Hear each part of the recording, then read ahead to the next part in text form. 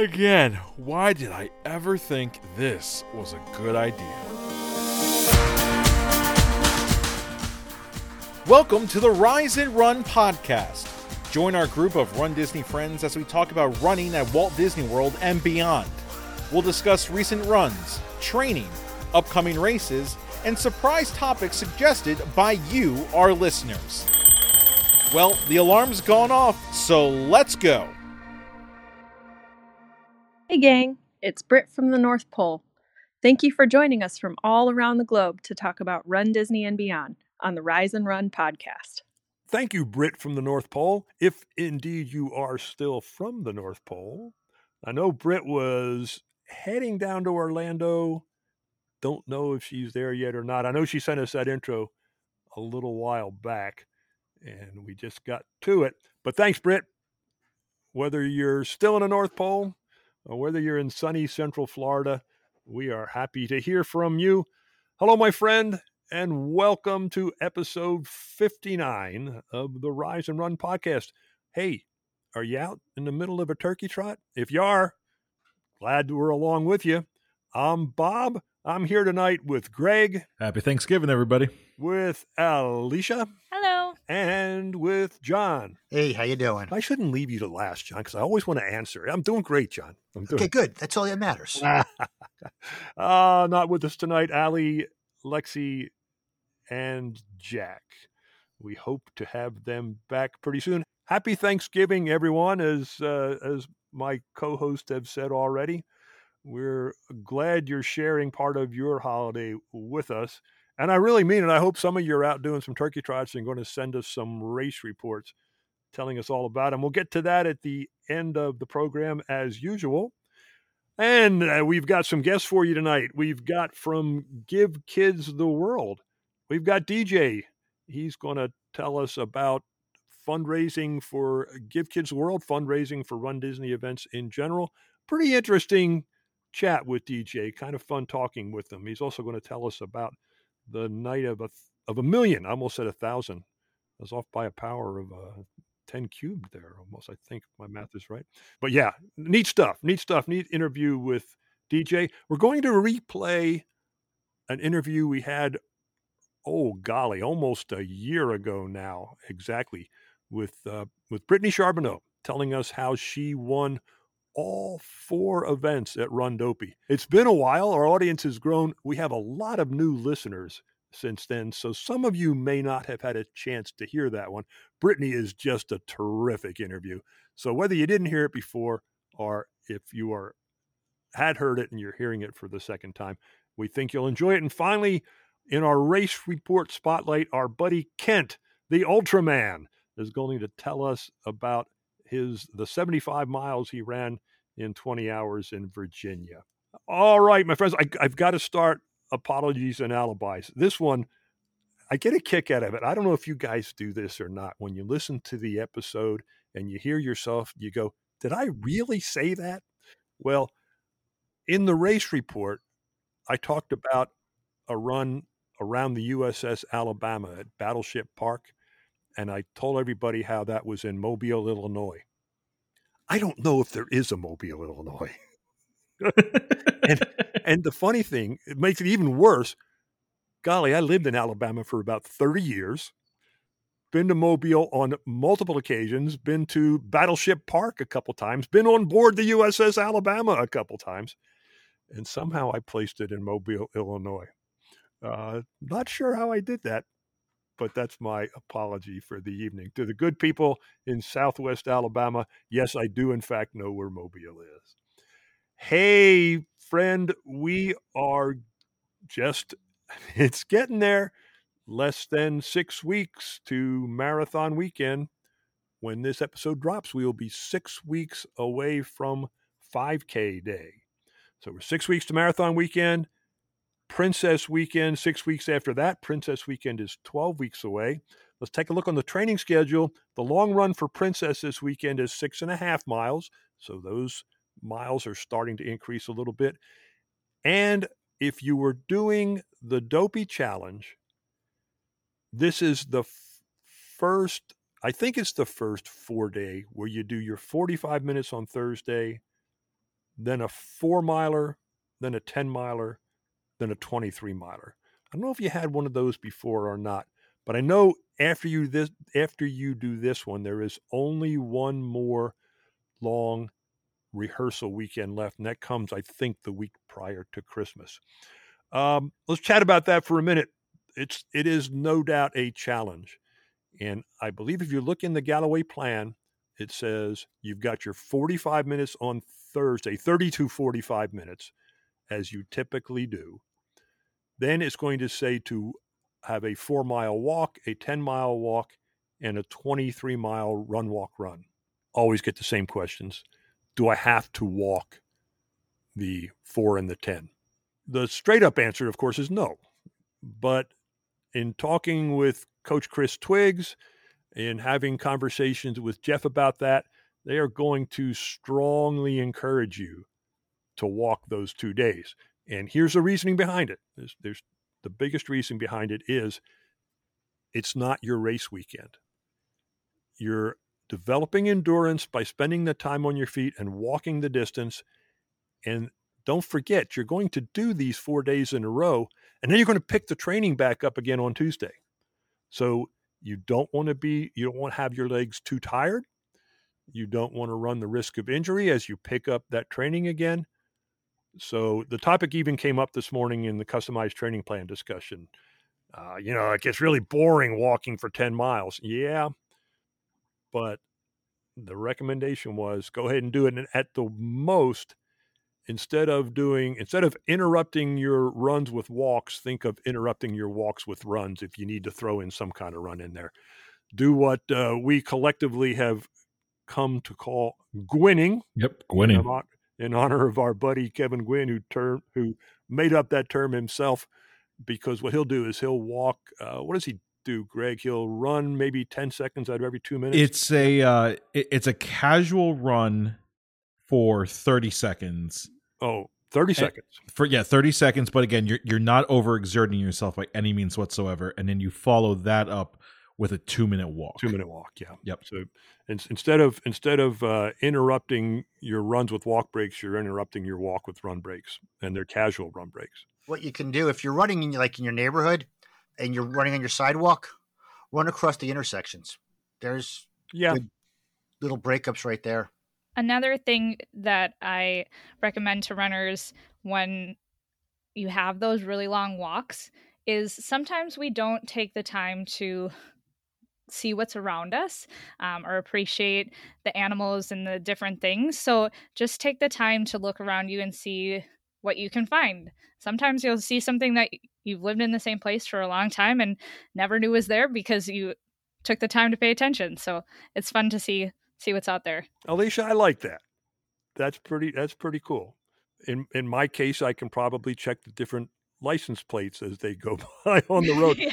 That's what happens in Florida. The leaves don't change colors, the license plates do. We get Ontario and New Hampshire and Michigan, and anyway. And as you go on these walks, the other thing that you can focus on, to help break things up, because again, you're going for a 10-mile walk, that's going to take a chunk of time. Just how we talk about cadence drills, and we've also talked about, how do I improve my walking pace? This is the time to practice that. Those cadence drills that Galloway has, do the exact same thing, but apply it to walking. A fast walk using all those tips that Bob has given you guys over the course of the past couple of months. You do that for 30 seconds, and then you just, ease back into a more normal walking pace. And that really might help you do that. And I will say personally now, my schedule's a little off because of how I'm approaching my last simulation weekend that I'm actually doing in 2 weeks. So I've actually already done this simulation.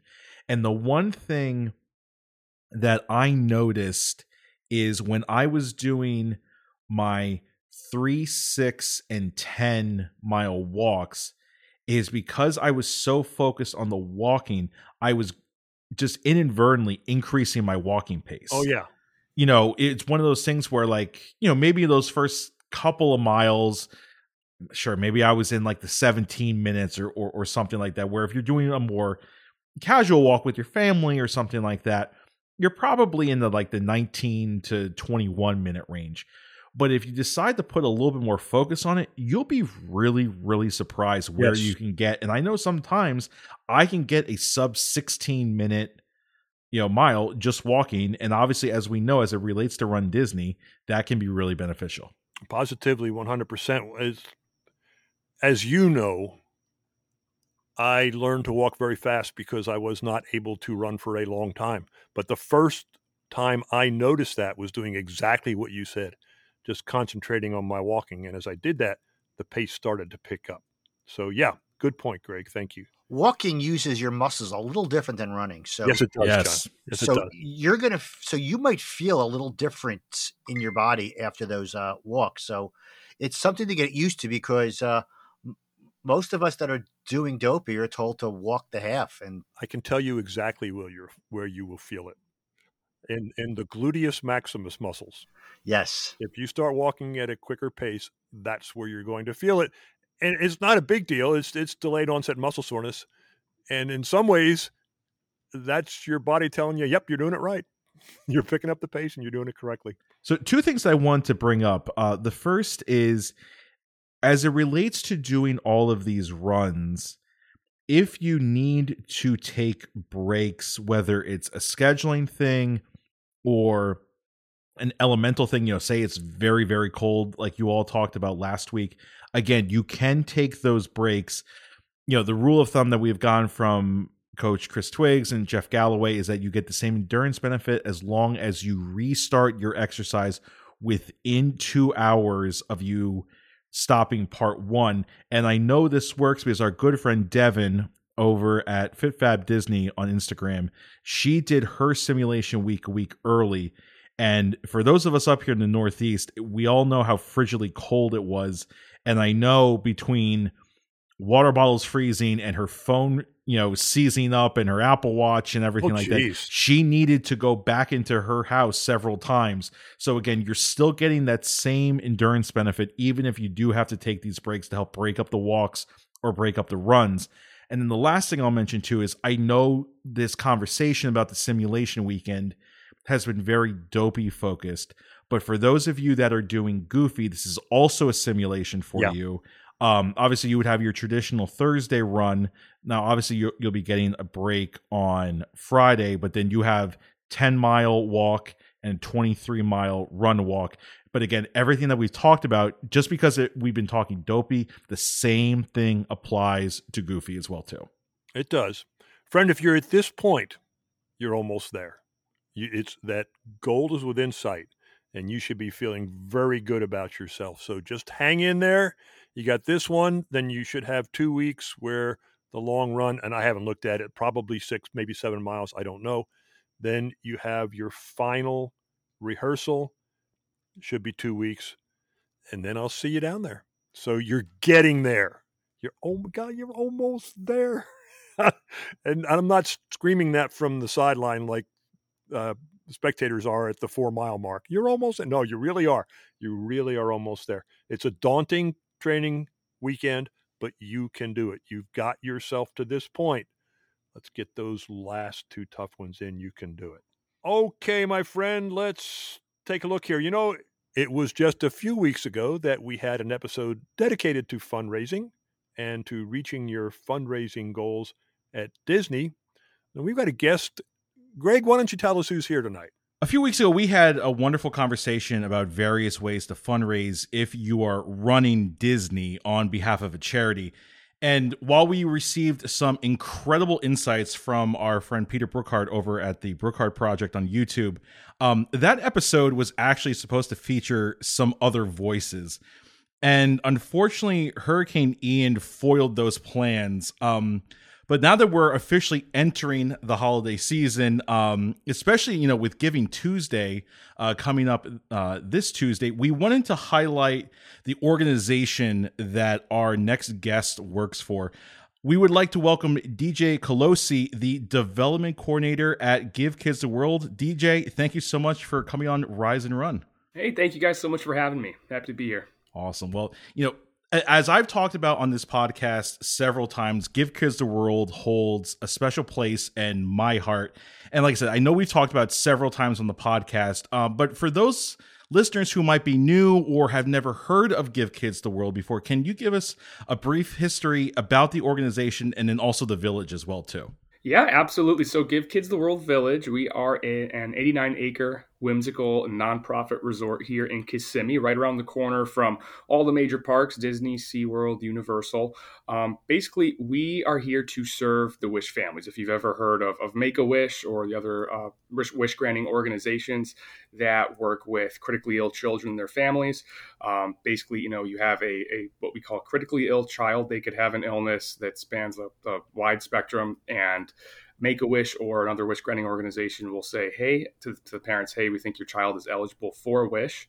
And around 70% of wish kids domestically, their wish can be covered by going to Central Florida, whether that be go to Disney, go to meet Mickey Mouse, or be a princess for a day, or swim with dolphins at SeaWorld, or see Wizarding World of Harry Potter, you name it. Around 70% of those wishes can be fulfilled by coming to Central Florida. So we are a nonprofit resort dedicated solely to serving those families. When they come on their wish trips to Central Florida, Give Kids the World is where they stay. Now, we are much more than just where they come to sleep at every night, because a lot of the families, basically, they come down and, again, the kids' illnesses, they could cover a wide range. Some of them come down here and just the travel alone, the plane ride, it takes a lot out of them, so they might not feel up to going and dealing with all the craziness of, the Magic Kingdom and dealing with all of that. So we have enough fun stuff here on property, and like our own characters. We have nightly parties. We literally have like small kiddie attractions here on property. We have enough here so that the kids, even if they don't make it to the theme parks, them and their families will still feel that we delivered on fulfilling their wish. We do have quite a long history. I'll try to give the shortest version possible. We were formed in 1986 by our founder, Mr. Henry Landworth. He did pass away just a couple of years ago in 2019, but his legacy definitely still lives on. Basically, he was a Holocaust survivor. He and his sister, Margot, they bounced around concentration camps for a couple of years. Oh, wow. And he really felt that from that experience that his childhood was robbed of him. He didn't have the personal connection to pediatric illness like the kiddos that we serve, but given his experience bouncing around concentration camps, he felt he didn't have a childhood. He vowed that no child should have to feel like that. So that's why he took it upon himself decades later, when he was running some hotels in Central Florida, that he would work with Make-A-Wish. So they would frequently send their families to him to stay when they went on their wish trips. Eventually, there was one young girl named Amy who Make-A-Wish called. They said, hey, can you host this wish child and her family? He said, yeah, absolutely. Don't have any vacancy right now, but if you want to wait a week and send her, we can do that. Sadly, not to take a dark turn in the interview, but Amy didn't make it to see her wish trip. She didn't make it that far. So that hit Henry very hard. He vowed that would never happen again. So then he kind of retooled his whole career, getting out of the hotel business to make a profit, but then start Give Kids the World Village, make that his career by forming this nonprofit to serve the Wish families. Ever since then, it's ballooned to what it is today. Originally, he was operating out of the hotel that he owned here in Central Florida. He then bought our land where it is now, much, much smaller, and built a couple villas. And now, since it's ballooned to this, like I said, 91-acre, massive, awesome resort where, we can host up to 166 families. We have hosted close to 180,000. I believe we've welcomed more than 178,000 families at this time. And we are really as busy as we've ever been. It was a very, very slow incline coming out of COVID. When we came back from COVID, we were shuttered for a couple months. We were hosting the numbers of families in the single digits, but now we are back hosting more than we ever have before. So we're excited to be back. And that's why, fundraisers like this, like our Run Disney program are so crucial, because every penny that we raise as a nonprofit, it counts. It really counts toward, helping out our families. Well, you just provided me an amazing segue. The last 2 years, last year I ran Goofy on behalf of Give Kids the World. This year I'm doing Dopey, and I could give my own laundry list of benefits, but from your perspective, DJ, what are the benefits of running Disney on behalf of not just Give Kids the World, but any organization that does offer a charity bib? Well, yeah, that's the thing. Like a lot of people, even if you're not running for Give Kids the World, if you're running for American Cancer Society or St. Jude, it's an awesome opportunity. Basically, it's a great opportunity because all of the money that you raise goes directly. There's really no administration fee for running with us. The way that it kind of works itself out is, say that you want to run the marathon weekend 5K with us. What I have you do is I have you pay $100 up front to cover the registration fee. That's basically the same as what you would pay Disney if you're going to register directly through Run Disney.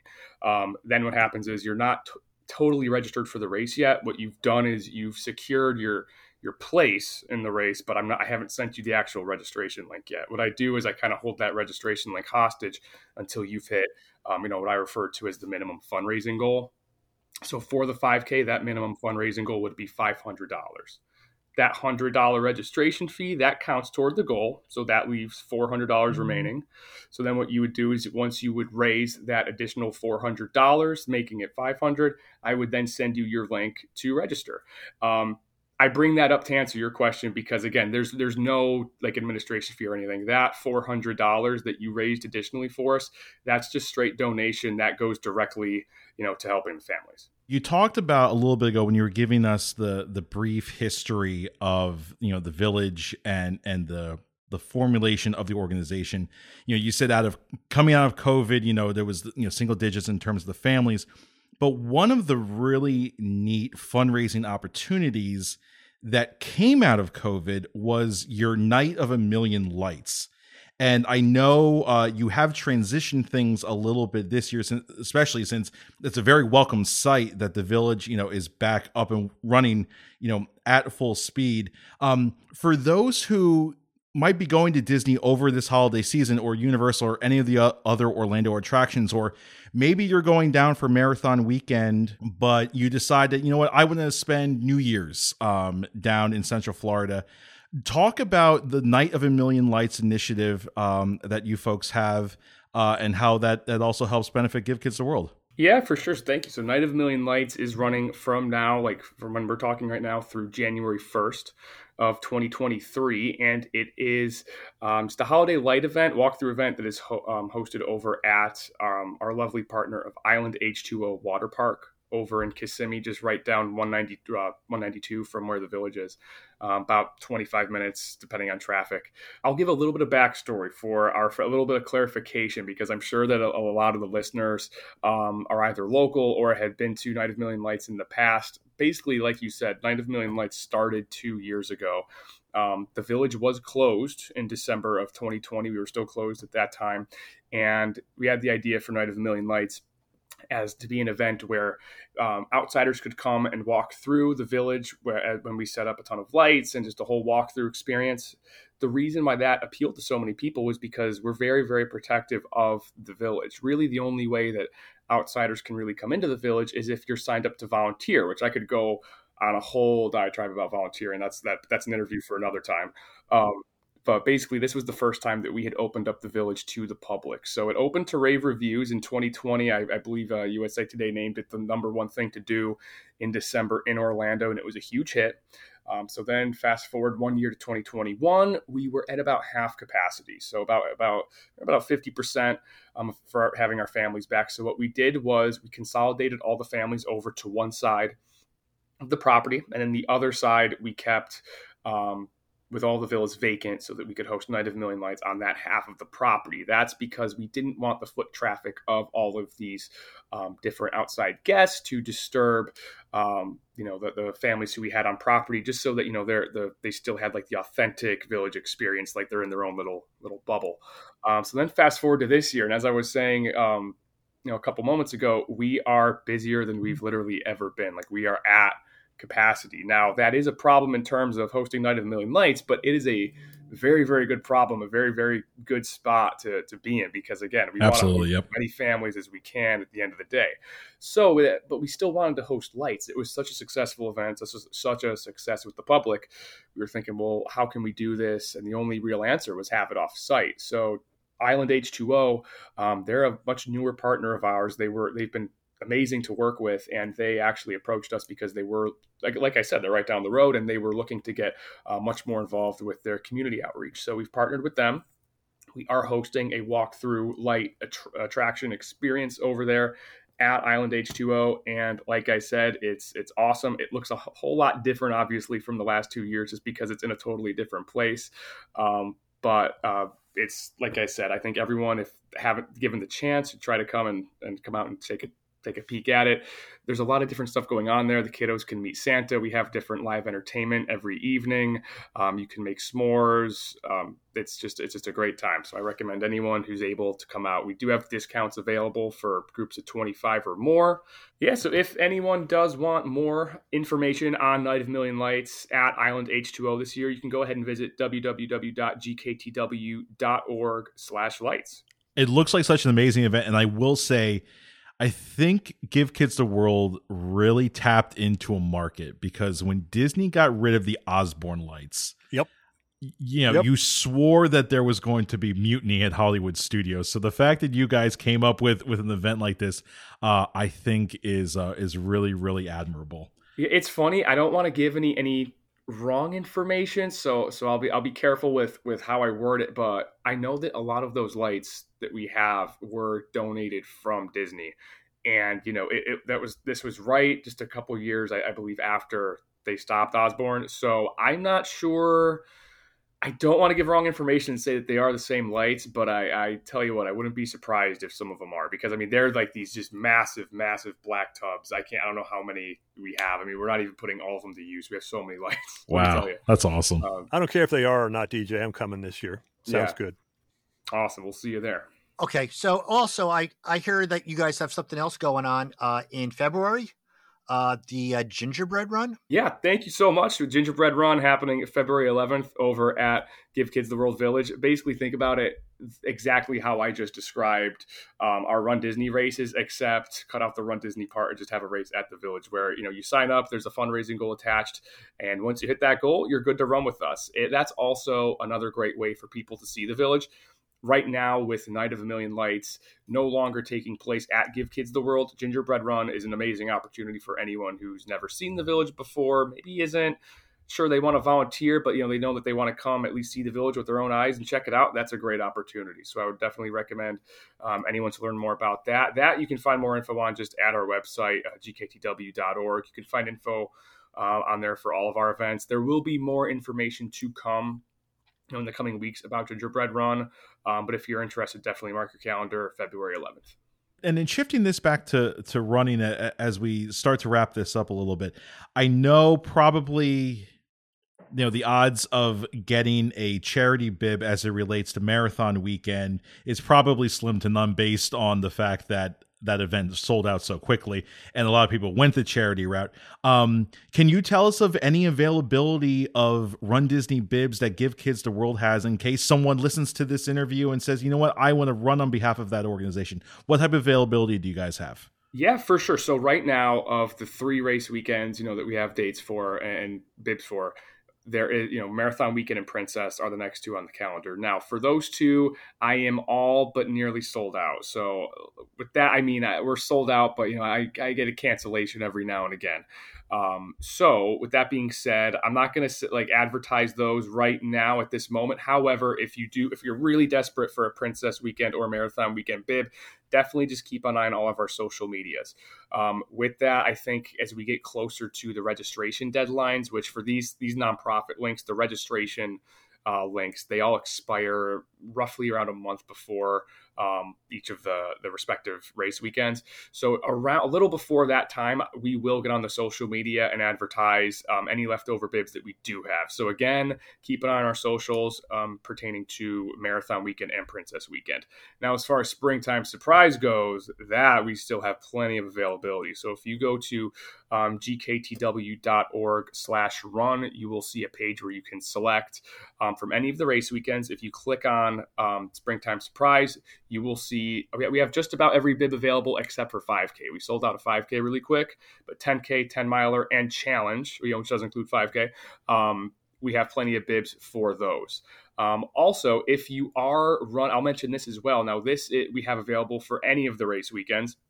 If you were to go and click on Marathon Weekend, for example, on our page, you would see no current bibs available to purchase, but you would see an option where you can sign up for $0 that says it's called already registered with Run Disney, and then a question mark. What that is it's for people who maybe they've secured their bib with Run Disney, whether it's 5K, Dopey, whatever, and they will be generated their own personal fundraising page, which they, is specific to them, that they can send to people, share on social media, just the same as someone who had secured a bib with us.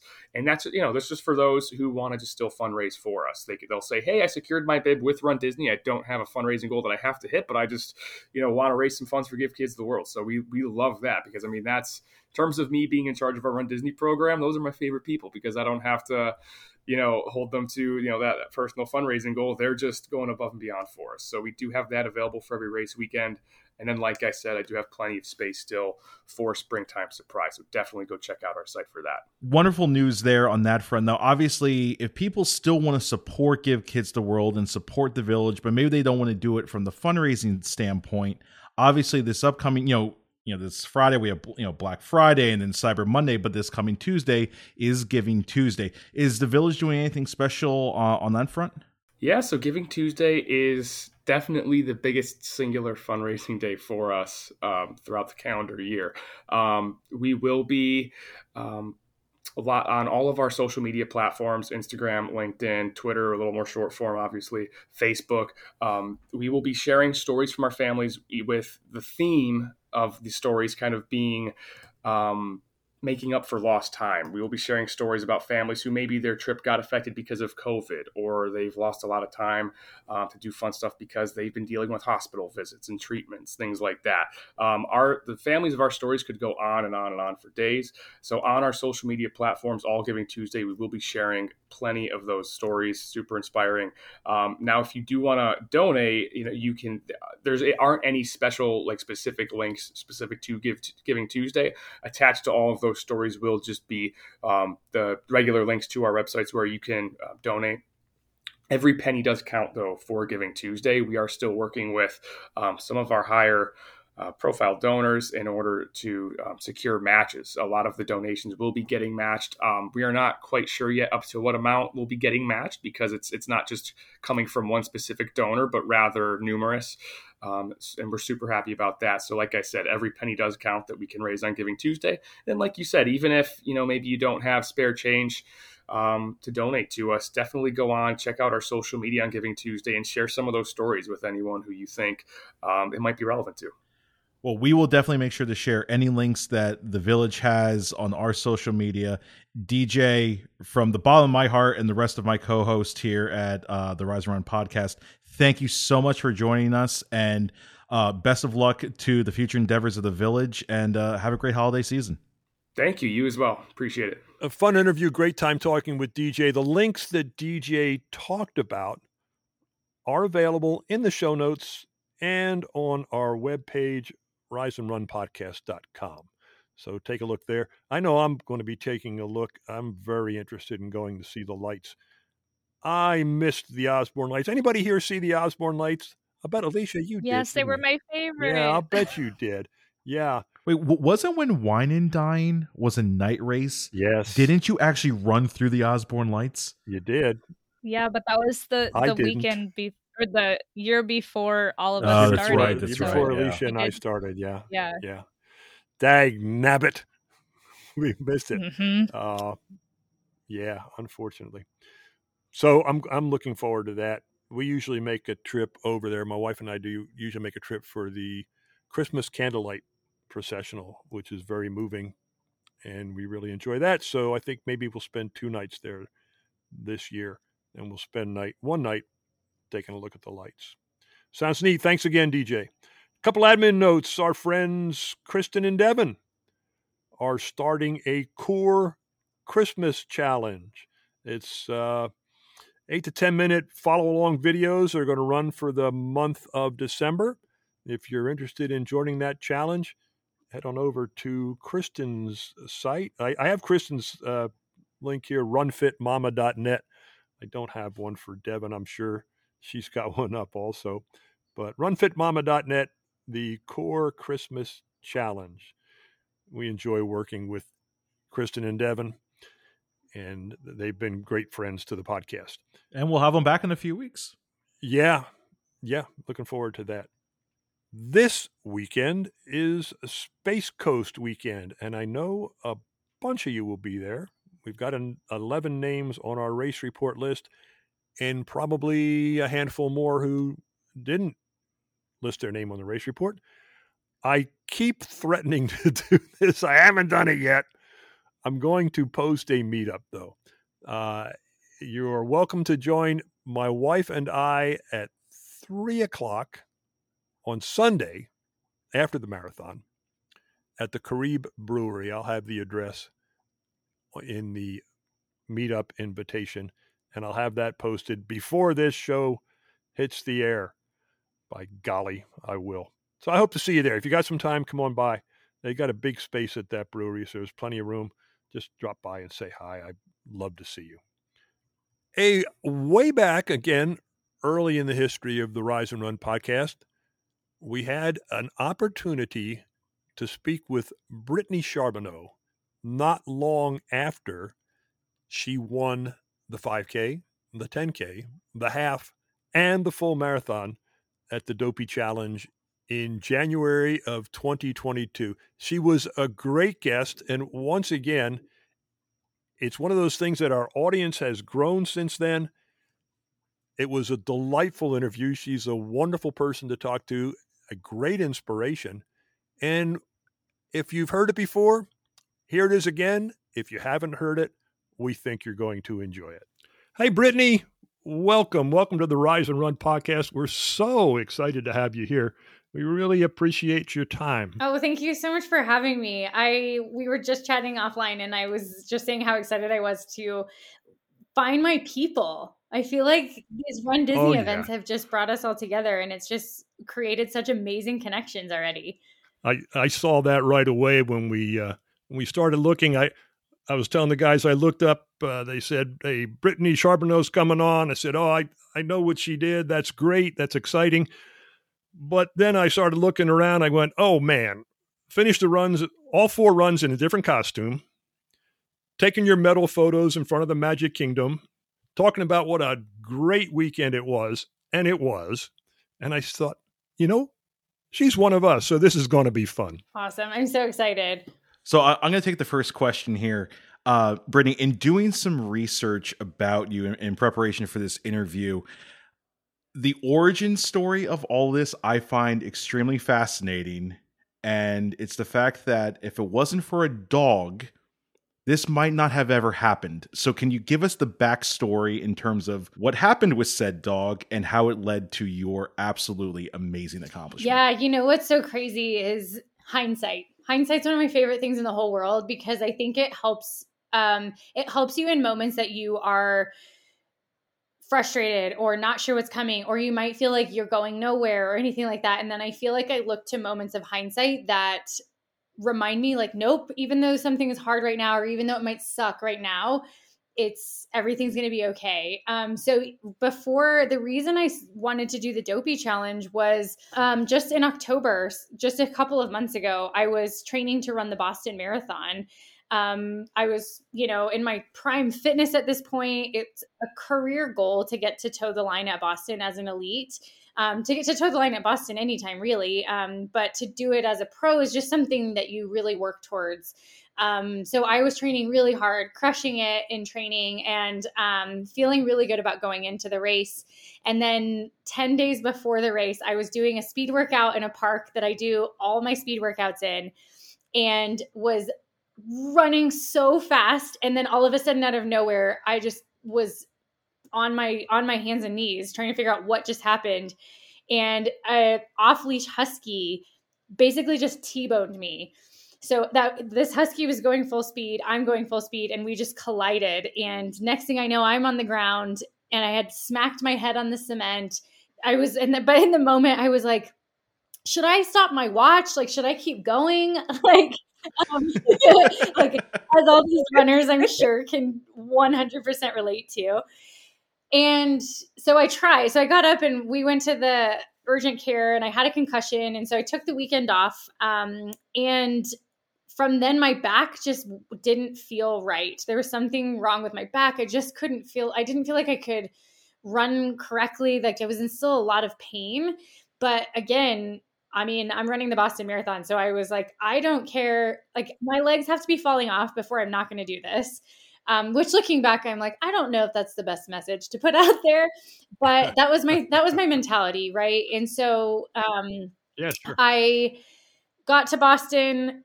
The warm up at the Boston Marathon before we got to the starting line I was in a rough spot, and I just was not sure how I was going to really complete the race.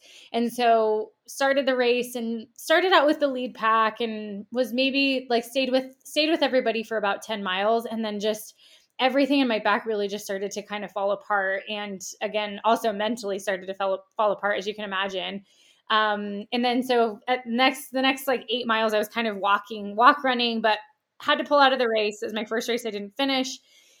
And I was so bummed. It was such a bummer moment. I felt humiliated because I thought I'm on the sidelines of the Boston Marathon. Like everyone's going to be watching this. So I was low.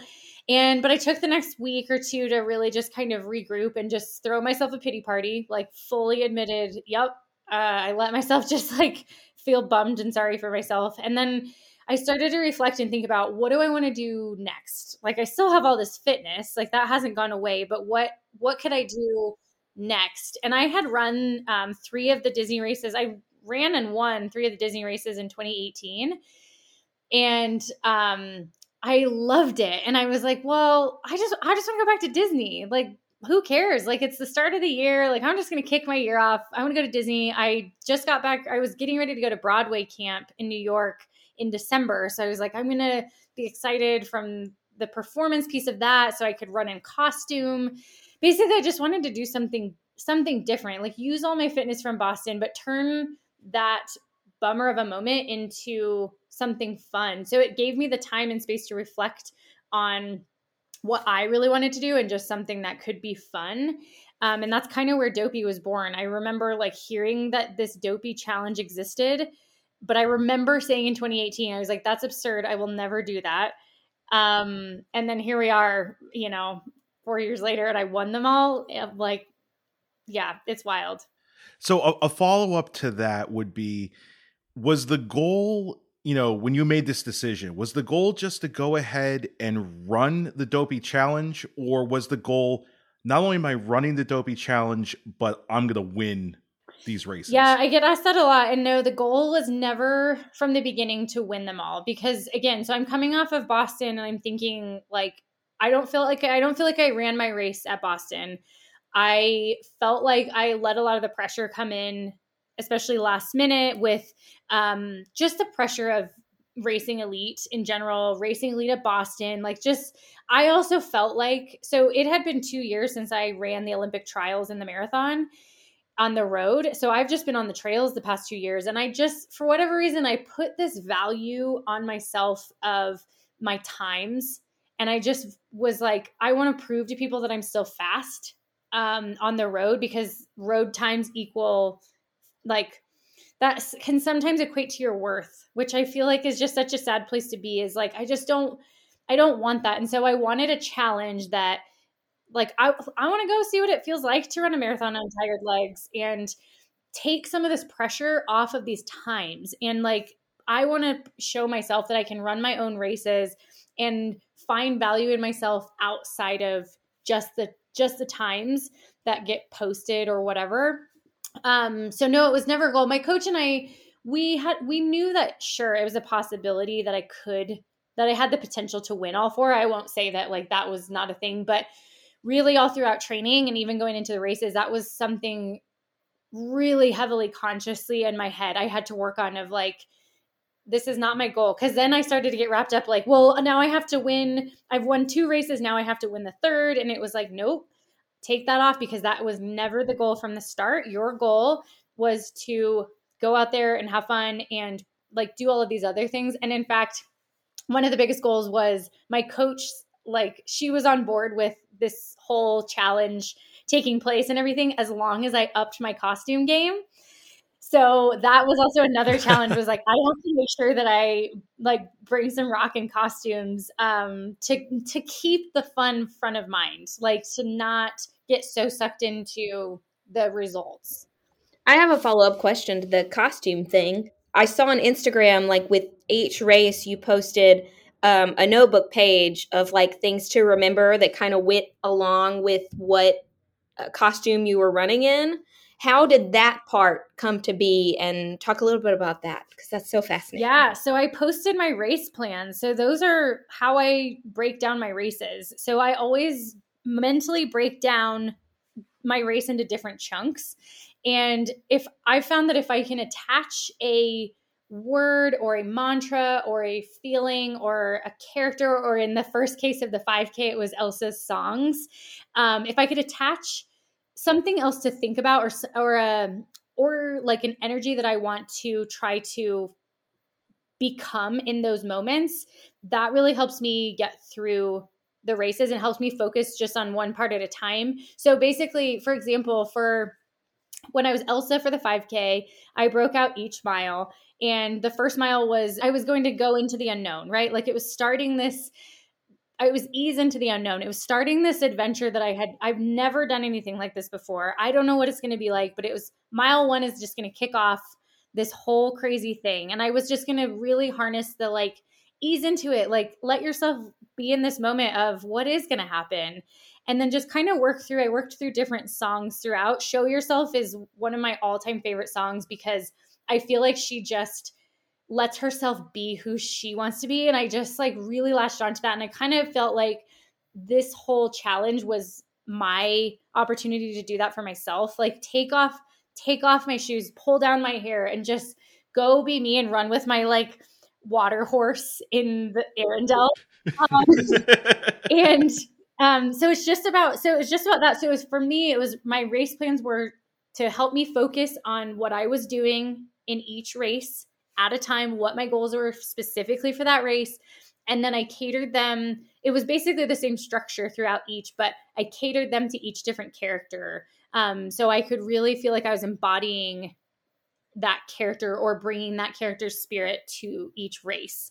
In speaking to the costumes, how much time and thought and preparation went into, making your costume, but then also, obviously, you said, you love the music from Frozen 2. Was there a major significance, whether it's to your personal life or your running career, in terms of why you chose Elsa and Bing Bong and Cruella and Joy? Yes, there were huge significances for me personally. So when I pitched this whole idea to my coach, I had to take her out for drinks ahead of time, because I was like, this is crazy. This is normally you just pick the next marathon, right? And I was like, I want to do this crazy thing. I love Disney. I want to go to Disney. So I made her have one cocktail, and then I pitched this idea to her. And that was when she was like, Brittany, of course, I just like want you to up your costumes. So then maybe the next week or two, we went out again, and we just kind of chatted through what the purpose behind the costumes and all of that were. And for me, it was, I want to pick characters that I feel like resonate really strongly with me, but that also have a word or an energy, again, to set the intention for 2022 as I get into my racing. So that's why, like, I picked, there was a time that I was like, I want to pick characters that people are really going to know and that they all get. But then I was like, no, that's not why I'm doing this. This is for me. Like at this point, I was like, I don't know if I'm going to win these things. It doesn't matter. But like, what do I want to show up dressed as? And so I picked Elsa, obviously, because of, again, it's that specific scene is that from Show Yourself from Frozen 2 was just so powerful to me that I knew I like wanted Elsa. And then Inside Out, I feel like that was the inside of my brain. And I love that movie. Oh, it's so good. And then it was just like all the emotions that take over in the control center. I was like, I get it. Like some days I feel like that, and I just need Joy to step back in. And so Joy was a no-brainer. Joy was kind of one of the first characters I thought of to bring to life. And then right away, I just loved the imaginative spirit that Bing Bong had. And I was like, but nobody really knows Bing Bong. But it turns out, like, I mean, Disney people know Bing Bong. So, that was like, but I loved the idea for Bing Bong. I loved the idea that something could exist that isn't supposed to exist. And I almost feel like that's me a little bit, like this professional runner who sings Disney and who goes to Broadway camp and makes really weird art and like does all these different things shouldn't really exist, but I do. And it's like, once you see it together, it makes sense, I hope.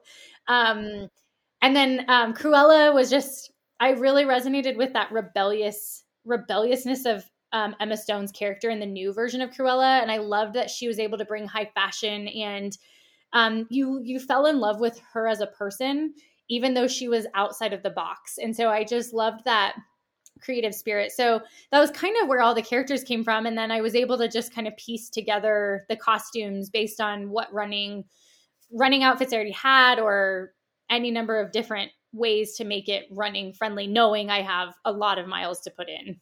Well, you're definitely with the right people, because I'm in theater, Jack's an actor, Greg does theater, or did theater growing up, or? Yes, I did theater growing up. Yep. Yeah. So you're in the right crowd. And I'm just goofy. Well, we're all a little goofy, I think. I absolutely love, though, that you are showing that elite runners can still wear the costumes and have fun and have this show that, like, you can still do kick-ass things. And can I say that? Yeah. You can still do kick-ass things and have fun while you're doing it and just be awesome. Thank you. That means a lot, because that's something I've struggled with over the years, is how do I keep getting better at what I'm doing, but how do I keep it enjoyable? I mean, I'm putting in hours and hours and hours every single week, through all different conditions. And it started because I loved running. So how do I keep that in it? And I think it's scary to be putting yourself out there of like, well, most of the other runners are going to race somewhere else this weekend, and I'm going to go to Disney and I'm going to put on costumes and I hope this works. So I'm just really thrilled that I was able to show myself that it could happen, that it could work. And then the fact that it could trickle down to everybody else and hopefully show everybody else that it's possible too is just something I couldn't have hoped or couldn't have imagined, but I'm like so grateful for. So in terms of theater and running, I saw that you're doing a one-woman show, or you did a one-woman show, and I believe it was called The Funny Runner. How did that come about? Yeah, so when I still had a big kid job, I had a real job. Well, let's call it a quote unquote real job out of college, and then post college, I went to Chicago to pursue comedy. And I was still working. I had my big kid job. And then on the side, like at nights and stuff, I was going to Second City and studying and at the Annoyance and stuff like that. So I wanted to do comedy and improv. I loved sketch comedy and improv. So I love that theater people, I don't have to explain that I don't do stand up, that it's sketch comedy. And hey, Second City is a massive deal. Thanks. That's awesome. It was so fun. That's so it's kind amazing. Of this. Thanks. Yeah, it was awesome. So I graduated from their writing program there. And then, so my dream, once I started to get into comedy and started studying that, I started to set some bigger goals with running. I wanted to break 3 hours at the Chicago Marathon. So it was all kind of bubbling under the surface, these two things. And then fast forward a couple years later, when I won my first marathon in Denver in 2017, I was also in a local improv show called Denver's Next Improv Star. And so the night before, so the finale of Denver's Next Improv Star was on a Friday or whatever, Saturday night, doesn't matter. And I was in the finale. I didn't win. And so I was like, that's okay. I'll just go win the marathon the next day. So I did. I won the marathon and set the course record. And I was like, wow.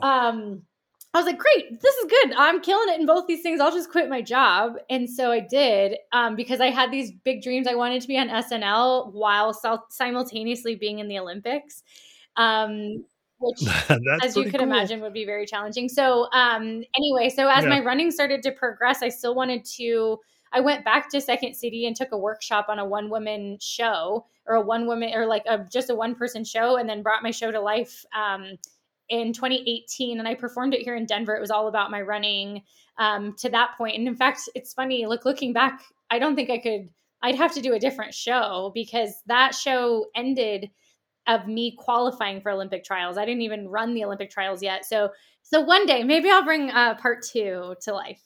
That's so amazing. Oh, So keeping this running and theater aspect conversation going, tell us, what is your favorite Broadway show, favorite musical of all time? And then on top of that, I know in my running playlist, I have several tracks from Hamilton and Frozen and Tarzan, all the Broadway versions. What Broadway music is in your running list? I love that exists for you too, because I thought, so my number one favorite musical is Hamilton, and I've only seen it. I've only seen the Disney Plus version. I'm seeing it live in March for the first time, but I didn't know that theater. I didn't know that could exist. Like that, just there's something about Hamilton, which I think many people can relate to. There was something about it that just spoke to me, ignited a flame, and just was this soundtrack. It was a soundtrack to my summer in 2019. And I Hamilton's going on my playlist. I like to try to outrun the Hamilton playlist. So I like to see if I can finish the playlist like on a long trail run or something. And in fact, I set a record on one of our biggest trail loops here in Colorado last year or 2 years ago, 2020. It was pandemic year. And the way that I would check in with my breathing in the later miles, the way that I would make sure that I wasn't going too hard, is I would rap along to Satisfied out loud. Because see, I thought you were going to say Guns and Ships, not Satisfied, but that's that should be my next challenge. But on my playlist, like honestly, so my vocal coach picks. So I have a vocal coach. She's amazing, and she picks different kind of anthems for me. So I have Monster from Frozen, the musical, on my playlist.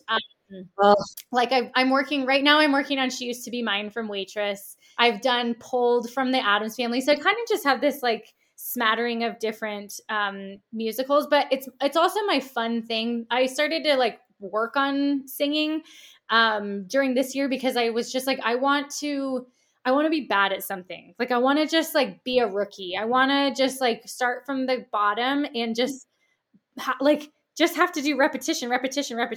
And that's been really, really fun to get to like now kind of keep blending these worlds.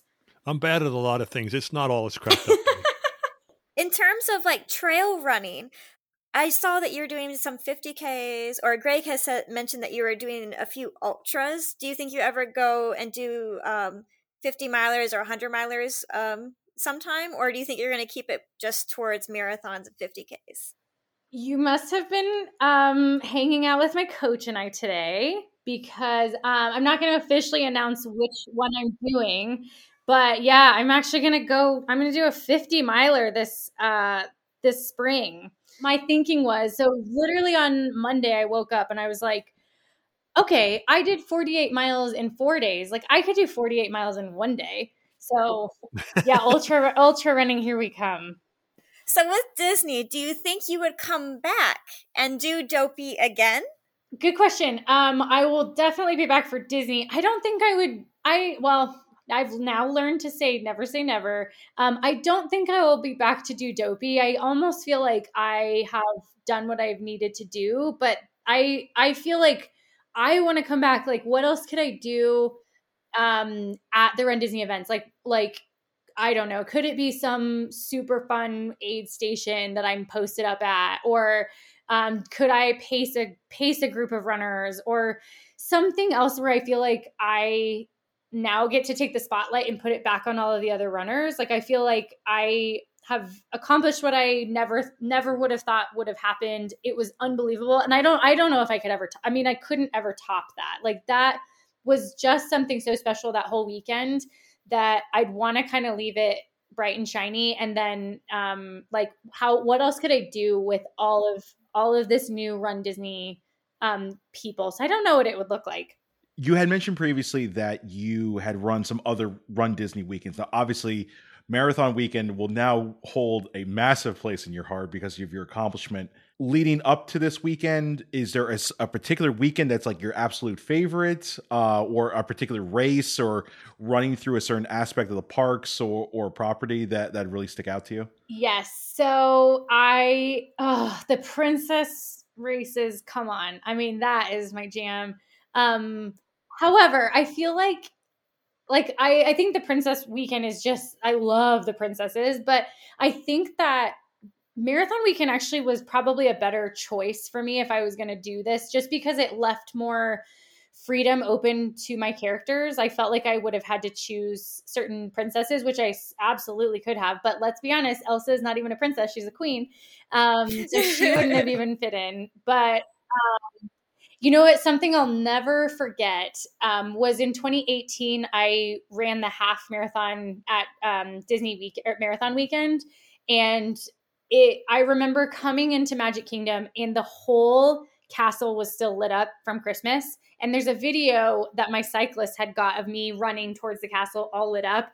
And that I'd never run through Disney. I'd never been to Disney World before. So that moment was something so special that, I mean, everybody who's run Disney can relate to when you see that castle. Yep. It is like, I have arrived. I am at Disney. So that I'll never forget that. And then it was special this year, obviously, because everything was decorated for the 50th anniversary. So that was really cool too. Yeah, the debate is which the most iconic turn in racing, the left onto Boylston Street or the right onto Main Street. You know what's really funny? Different things. Well, you know? So I didn't even get to run Boylston when I was at Boston. But you know what's really funny is my cyclist during the half, he said, because he had shined a spotlight on me, and it was when I was headed back and all the other runners were coming out.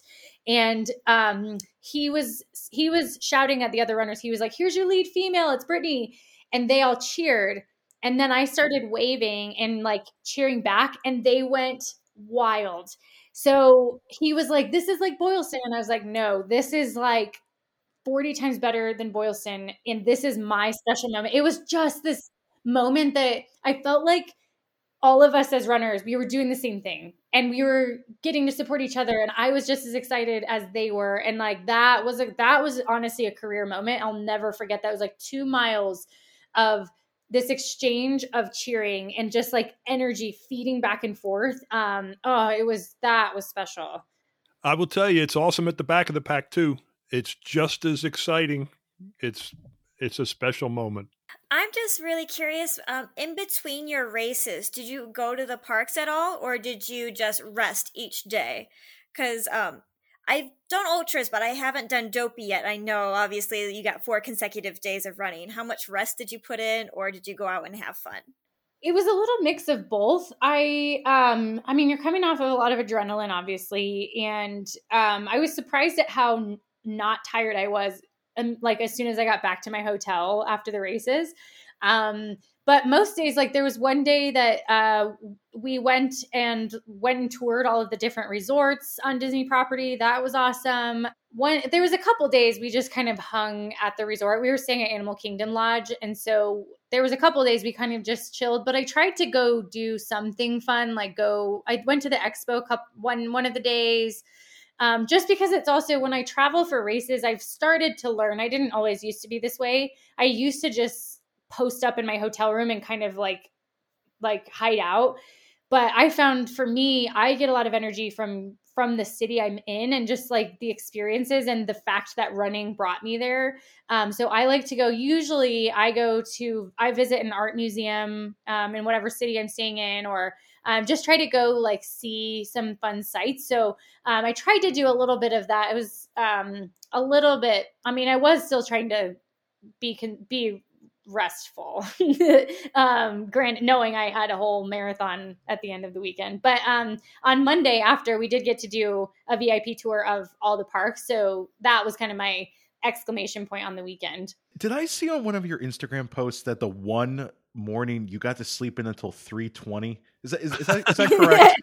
Okay, how did you pull that off and get there? Because all of our butts were up at 2:00 in the morning waiting for that bus, and the fact that you got up at 3:20 and then went out and won the damn thing. I know. What's your secret? I'm sorry. The secret is out that I luckily, after I'd run all the races in 2018, I had my connections at Run Disney. And so my contact there, he was amazing, and he picked me up every morning at my hotel, and we got to kind of park. It was so bougie, you guys. I'll be honest, it was bougie.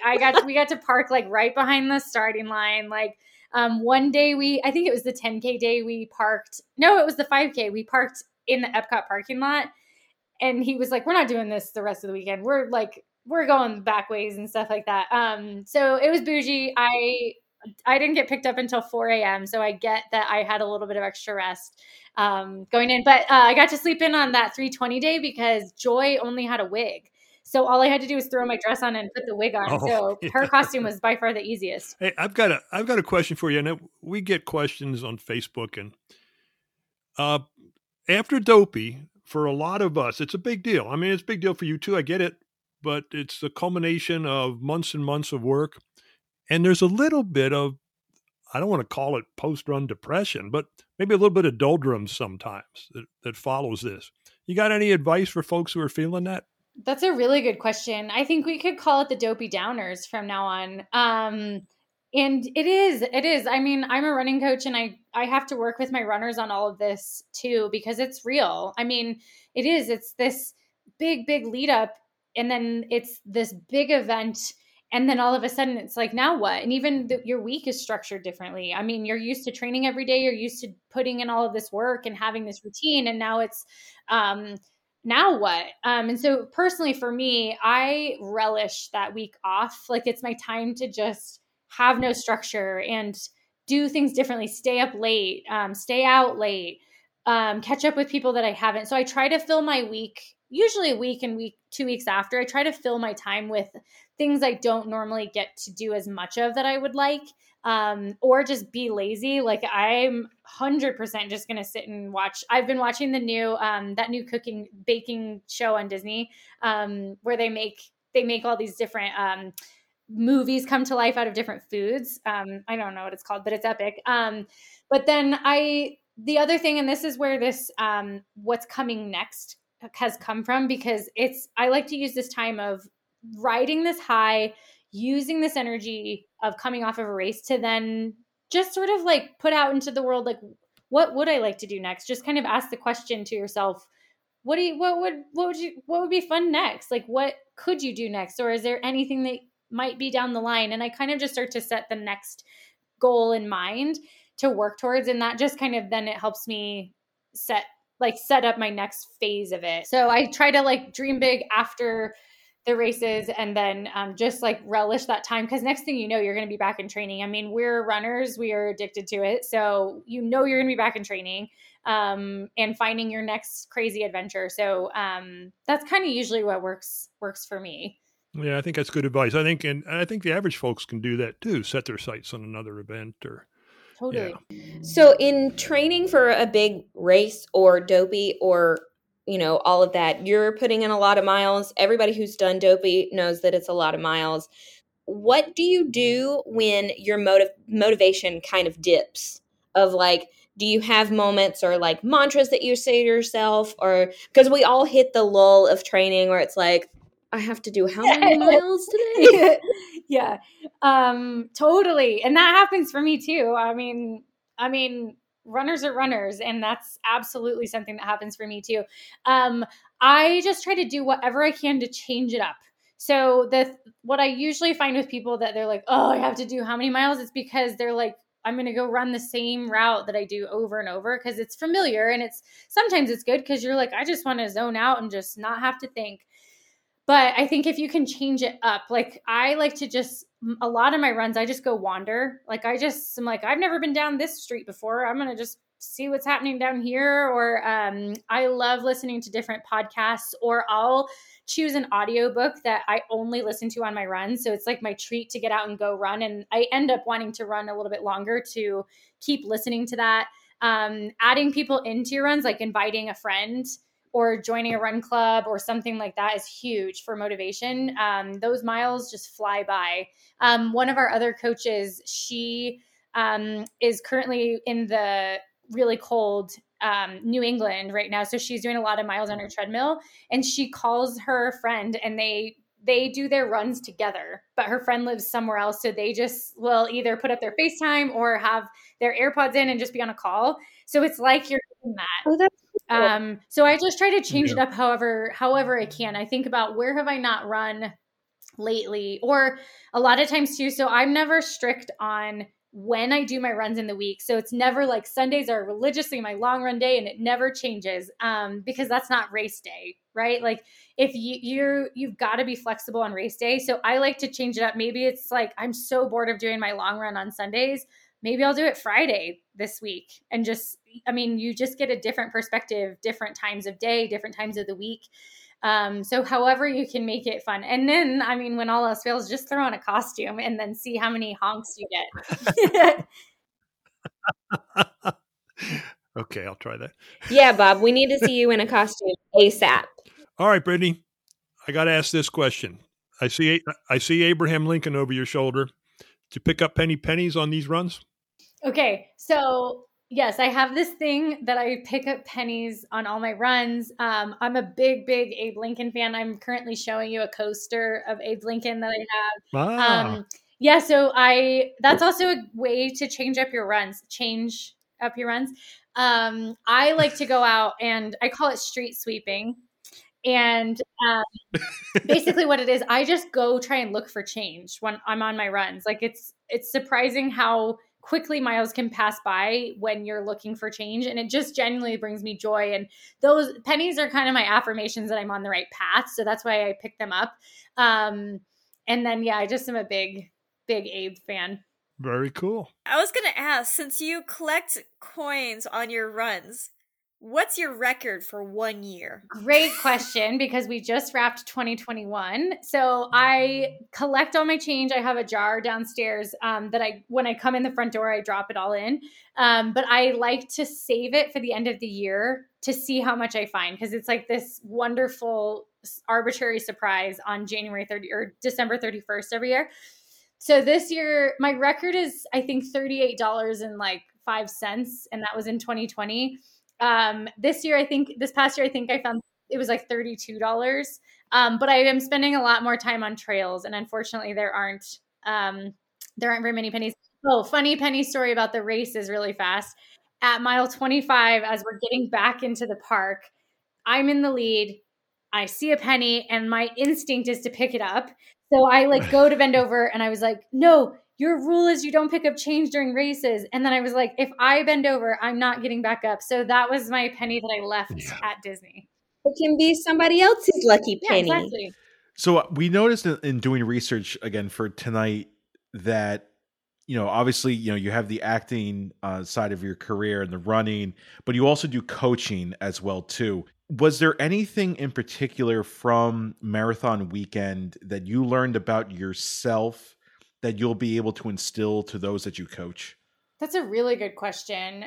I always learn so much that I feel like I get to pass along to not only my athletes, but to everybody else. I always say my lessons are your lessons, because I feel like I'm out doing it too. So if I'm telling you to do something, I'm doing it too. So I think one of the biggest things that I wanted to prove, not only to myself, because I've done this before, but just almost show my athletes and any other runners, is that you can start out, you can ease in. You don't have to go blistering pace and then try and hold it. You can accomplish your goals with negative splits. And I have a lot of people, that's hard to trust, because you're so fresh coming into a marathon. You are normally.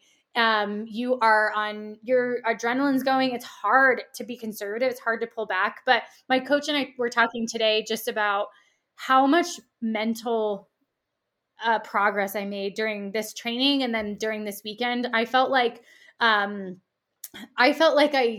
really made strides in my mental game because I was not stressing out about splits. Like there wasn't one day in any of this training that I focused on splits because I knew it wouldn't matter. I knew I would just have to focus on effort. So I just felt like that was another moment that I could show my runners that you can trust that you can trust that your body will adapt and you can run based on effort. So this past September, Jack and I both did Berlin, and I did not finish the race or officially finish. I was thankfully able to get my medal, and I got 27.7 miles on my Runkeeper, so I finished the marathon. But since you didn't finish Boston, do you have like that? I don't know, I have to go back so I can prove it to myself that I did it. Yeah, well, amazing job finishing, right? Like that's awesome. I ran Boston in 2013, it was my second marathon ever. And I don't know. I'm going to leave it with, I'm not sure. Like, I think yes, I would actually love to go back to Boston and race and finish officially. Who knows if that would be as an elite again, or if it might be later in my career.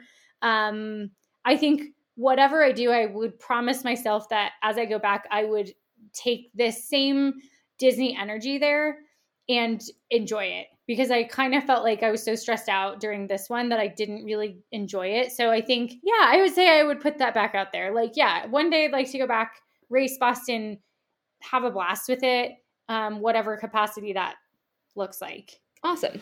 Lexi, I think you talked her into it. I know. As I was explaining that, I was like, maybe I'll be back. Pretty cool. Yeah, so I saw you did the trials for this past Olympics, and then you're gonna go for 2024. Your times are like amazing, by the way. I'm so astonished. How are you feeling for this next trial? I know you got 2 more years, but yeah, my coach and I were talking about this today. Actually, I'm excited for them. I'm excited for them, genuinely. I think I'm just so like loving this idea right now of doing kind of some different things, tackling some distances and some goals and weird, absurd things that I maybe wouldn't normally get to or wouldn't have thought of. And I kind of feel like I've got permission to just kind of just throw darts this year.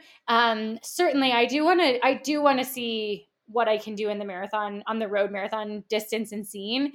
But I want to make sure I think something I did so well at Dopey was staying present in each race, each day at a time. So I feel like one of my goals is like, I know that Olympic trials are like out ahead. And of course I want to work towards qualifying again and running strong at trials. But right now I'm like, I'm just going to focus on this next chunk of my training and this next goal that I'm working towards and things like that, just so I don't get lost in the, like, what's ahead. Like I still am focusing on like, today I'm running to find 35 cents because I'm training towards this.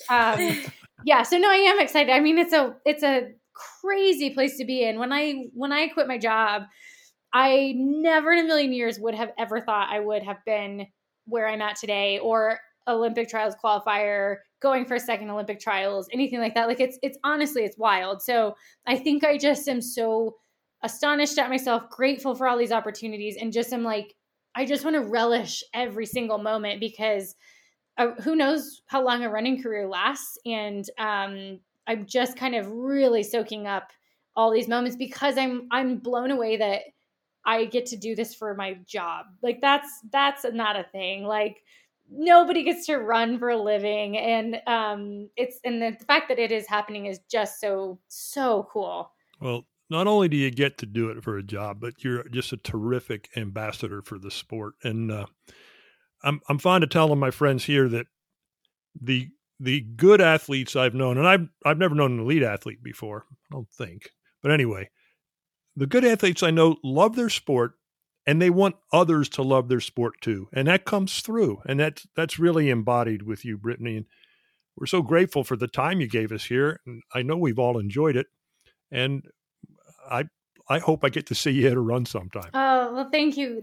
That means a lot. And I really from the bottom of my heart just really wish all joyful miles for people. Like, I just hope that they get to enjoy it too. And it's hard miles. I mean, don't get me wrong. It's not always so sparkly and wonderful. It's hard, but I mean, that's what's the beauty of it. And we're all doing it together. We're all runners. And I just think my running has come alive because of everybody else. So, so grateful for you guys and for the time and, thinking of me and just being supportive, because I'm genuinely putting that back out, hopefully into everybody's running too.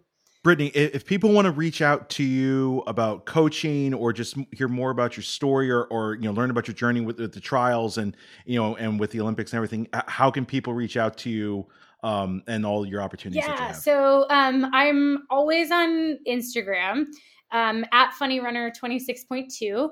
I'm also, if you want to watch and follow along with my daily running shenanigans, I'm on Strava.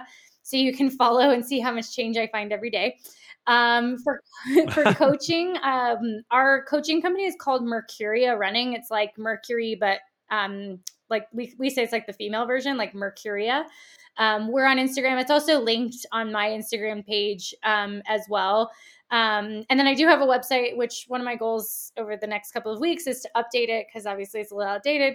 But that's thefunnyrunner.com. Perfect. And we'll be sure to link all of that in this week's show notes. Awesome. So thank you so much for sharing that. Good deal. Brittany, one more time. It's been a real pleasure. Thank you so much. And I hope, like I said, we get to see you sometime. Awesome. Yes. Let's go for a run sometime when we're all together. Amazing hearing Brittany's voice again. It's amazing. When I look back on that interview, we were only a couple of months old. And the fact that the dopey champion was willing to come on our podcast just, to me, speaks volumes of how great of not only a runner, but just an individual that Brittany is. And I know we are in communication with her right now. We want to have her back on the show for two reasons. The number one is she just participated in the 2022 World Mountain and Trail Championships in Thailand. She participated in the 80-kilometer trail run division, and I just need to hear that story. I mean, the fact that she is considered one of the top trail runners in the world is just mind-boggling. So we need to hear that story. But as it relates to our listeners, though, we want to be able to get Brittany back on to give you all advice, whether you're running dopey or goofy, or even if this is your first 5K. I think she's an amazing inspiration, and we're really looking forward to having her back, hopefully here in the next couple of weeks. She's a terrific person, a great friend of the podcast, really proud to wear that Team USA singlet. I mean, I know she was, and I want to hear her talk about that. And Greg, you're right. When she agreed to come with us, I was nervous as could be. I said, oh my God, I'm not worthy. What are we doing? But she was just right off the bat. She was an easy person to talk to and a whole lot of fun. So yeah, we do hope to have her in the month of December. We're just trying to find a good date and time to do it. Okay, my friend, that's it for admin stuff. It's time for the race report. Okay, let's start this race report with our weekend long events, and we had a couple of those. We'll get back to Norfolk and Philly in a little bit, but let's start out in Rocky Mount, Virginia, because tonight in the race report spotlight, we have our friend Kent. Kent from the Customized Training Program. Kent, who ran the Crooked Road 24-hour Ultra in Virginia. Kent, it's good to see you, my friend. Welcome to the Race Report. Thanks, Bob. Glad to be here. It's fun, Kent. We have fun doing these. We like talking to our friends out there, especially those. Kent, what did you do this weekend? Well, just a little run. I ran 75.392 miles. It ended up being. Wow. Yeah. In what time period, Kent? 24 hours 24 was the entire one, but I finished all of that in 20 hours, 45 minutes, and 34 seconds. That's fantastic. That's really amazing. I admire the guts it takes to do something like that. The level of training. How did your training go for something like that? I had actually, for a couple of years before this, had sort of on the sly used the Run Disney training plans for the marathon.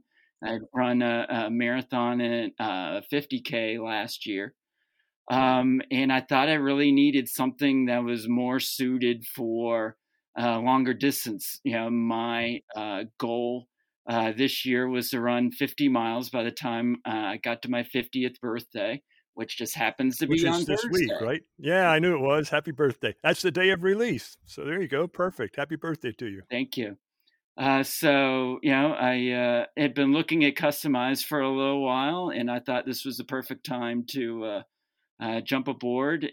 Certainly knowing Chris's experience with things a lot longer than 24 hours. So. Yeah. Chris has the pedigree to train ultra folks. That's for sure. So, hey, let's back up a little bit. We'll get to the race. I absolutely want to hear about that in as much detail as you care to go. But I like to start out. How'd you get started running? Well, I think a lot of these branches end up starting or ending in Boston. Oh. I'm originally from New Hampshire, even though I live in Maryland now. And I remember when I was in kindergarten and living in New Hampshire, and we had Patriots Day off. Right, 18th of April. Yep. And my mom had me watch the 1979 Boston Marathon. Mm-hmm. And basically after that, I got hooked at least into watching Boston. After about a couple of years, my dad was in the Air Force, and we moved out west to California and then Las Vegas. And that was sort of our way to sort of be a little bit connected with New England, was to, watch the race on TV. And basically in the, what's it been, 42 years since then, I've probably seen at least the start or sometimes the whole thing on TV for probably 85% of those years. So I really didn't get into it until I was in high school. And I just moved from Las Vegas to northeastern Pennsylvania. And one of my classmates was like, "Why don't you come up for the cross country team?" I'm like, "Okay, I'll try it." Right. In the first year, I was not very good at all. In the next year, I got better, but wasn't necessarily great. And certainly something that would be good for a podcast that focuses on Disney. My family went to Disney in Florida, and some people like getting stuffed animals. Some people like getting food items. Well, I got went to Epcot and got a book on running form. Oh, well, of course you did. That's what at least 2/3 of the people who go to Epcot do that. I'm almost certain. I have no doubt. And I improved myself to enough to a point where I was probably top like 40% in my district, which was a lot better than bottom 10%. Like I was it's very first good. year. It's very good. Yeah. And then I read about this person in Maine who would run the Boston Marathon course on New Year's Day, and I was like, I'm too slow to be able to run the real thing. My job and my life really aren't conducive to doing charity work. That would be a really neat thing to do. How am I going to run 26 miles if I can't run more than 9? That's a good question. Yes. So 2019, I learned about this, thing that a few of us have heard about. It's called Run Walk, the Jeff Galloway method. And of course, me being a long-time runner and very little walking, the ego starts running in. You go, it's like, that's not real running. Blah, blah. Yep, and I got to a point where I was like, well, there's two decisions here. Either I don't try it and I don't run it, or I try it and it may work. So I just tinkered around with ratios like we always do at the very beginning. And then before you know, it's like, okay, let's do it. Okay. and the rest is history. So the rest takes us to Virginia and this weekend. Tell us about the race. What was it like? What was the course like? How was it laid out? What was your strategy? Go ahead. It's fairly flat. It's about 17 feet per mile of gain. So, you had one hill that sort of was a walkable one. Everything else was fairly flat. It was a rail trail. It was one big loop and one small loop. And for the most part, it wrapped around what's called the Pig River. And what basically combined the two loops was a bridge across the river. So that was a nice choke point, like some of the Disney races get. So I can imagine. That got interesting when it got to be more than 3 wide. Is people coming, because you'd be the loop and off the loop. So you'd be crossing each other, wouldn't you? Yeah. You didn't knock anybody down, did you? No, it got close in a couple instances that I saw. Or, when some people were straight walking and I was trying to run walk, and get the speed sometimes was a little bit difficult to manage at times. But I think at least in what I saw, it was all good. So and you said this, I think, but the two loops combined were how far? 1.178 miles. Oh, golly. So you did what? Almost 70 of them, right? By the time you were done? I think it was like 65. I think it was. I know it's less than 70, but I'm not up to the math in my head on that one. Yeah, usually I am too, but not on that case. So what was your strategy like? You didn't start and then 20 hours later stop. How'd you handle it? I think that was the hardest part, is because I had never gone more than 42 miles and never gone time on feet more than 11 hours and 20 minutes. It was just sort of trying to find something that could get me, as long as possible. I was like, okay, probably my long run pace is usually about 10:40. I usually doing like 50-30 intervals with that. So I was like, okay, 12:30 seems about right. I was doing some, pace equivalents with my last sort of, flat PR-ish sort of race. And then basically took that into a 100K pace and that was like around 12:15, 12:20. It's like, okay, I'll try 12:30, see where the intervals get me with 12:30, and then we'll just see how long I go from there. I was like, okay, let's see how long I get do it and go from there. So. Yeah. What intervals did you use to go 12:30? 30-30. 30-30. And good. in the very beginning, even though I felt I was going nice and easy, I was doing, very high 11s, low 12s. I was trying to back down, and it was just not backing down enough to get to 12:30. But at the same time, I really didn't want to be hyper focused on hitting exact numbers, because I knew it was going to fall off eventually. And I didn't want to waste sort of that mental energy of trying to back off. And, I just wanted to flow and save my energy, both physical and mental, for what came after that. I got you there. Maybe a little adrenaline pump in those first couple laps. Yeah. Yeah. And with the crowd and all, I get that. How'd you hydrate and how'd you stay fed? What did you do for nutrition during the course? For the most part, certainly because of the GI issues I've had since, the appendix burst, I really have to watch what I eat and drink, not only during race and before a race.